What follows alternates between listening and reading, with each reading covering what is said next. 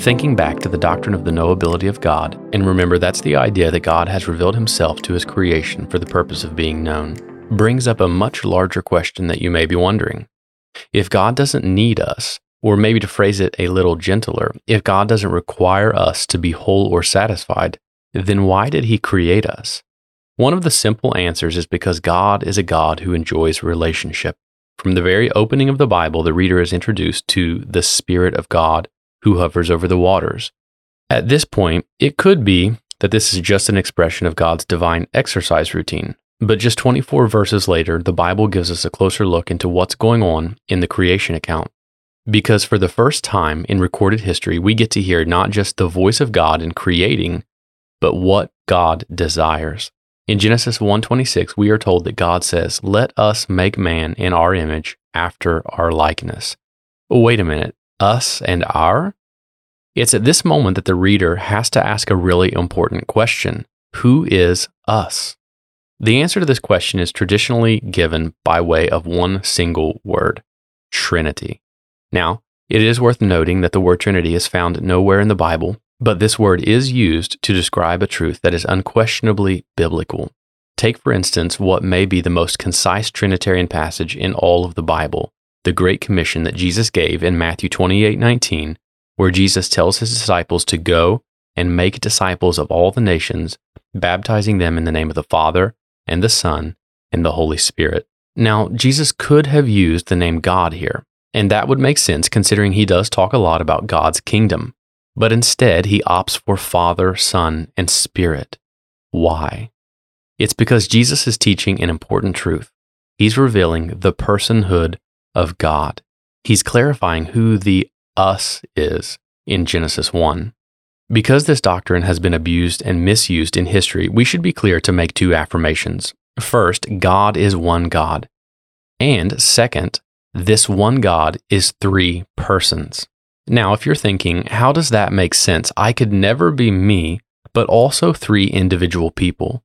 That's correct, and we need to make sure that we don't begin the study of this doctrine by putting our limitations upon God, whether it be our physical limitations or our mental ones.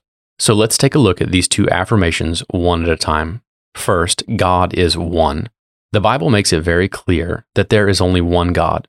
For instance, in Deuteronomy 6:4, when Moses teaches the nation of Israel the greatest commandment, he begins by saying, "The Lord our God, the Lord is one." Moses' desire is for Israel to understand that the most important aspect of their faith and worship is the reality that there is only one God in whom to place their faith, and only one God worthy of their worship. And the Apostle Paul echoes this reality adamantly when he declares that God is one in Romans 3:30. Secondly, God is three persons. This truth is revealed most clearly in the New Testament with the revelation of God's saving grace. The reason this is so is because God's redemptive work is effected in the lives of believers through the work of three distinct persons: Father, Son, and Spirit. And so, while all three persons are God, they are not functionally the same. To put it plainly, the Father is God, but he is not the Son or Spirit. The Son is God, but he is not the Father or Spirit. And the Spirit is God, but he is not the Father or the Son.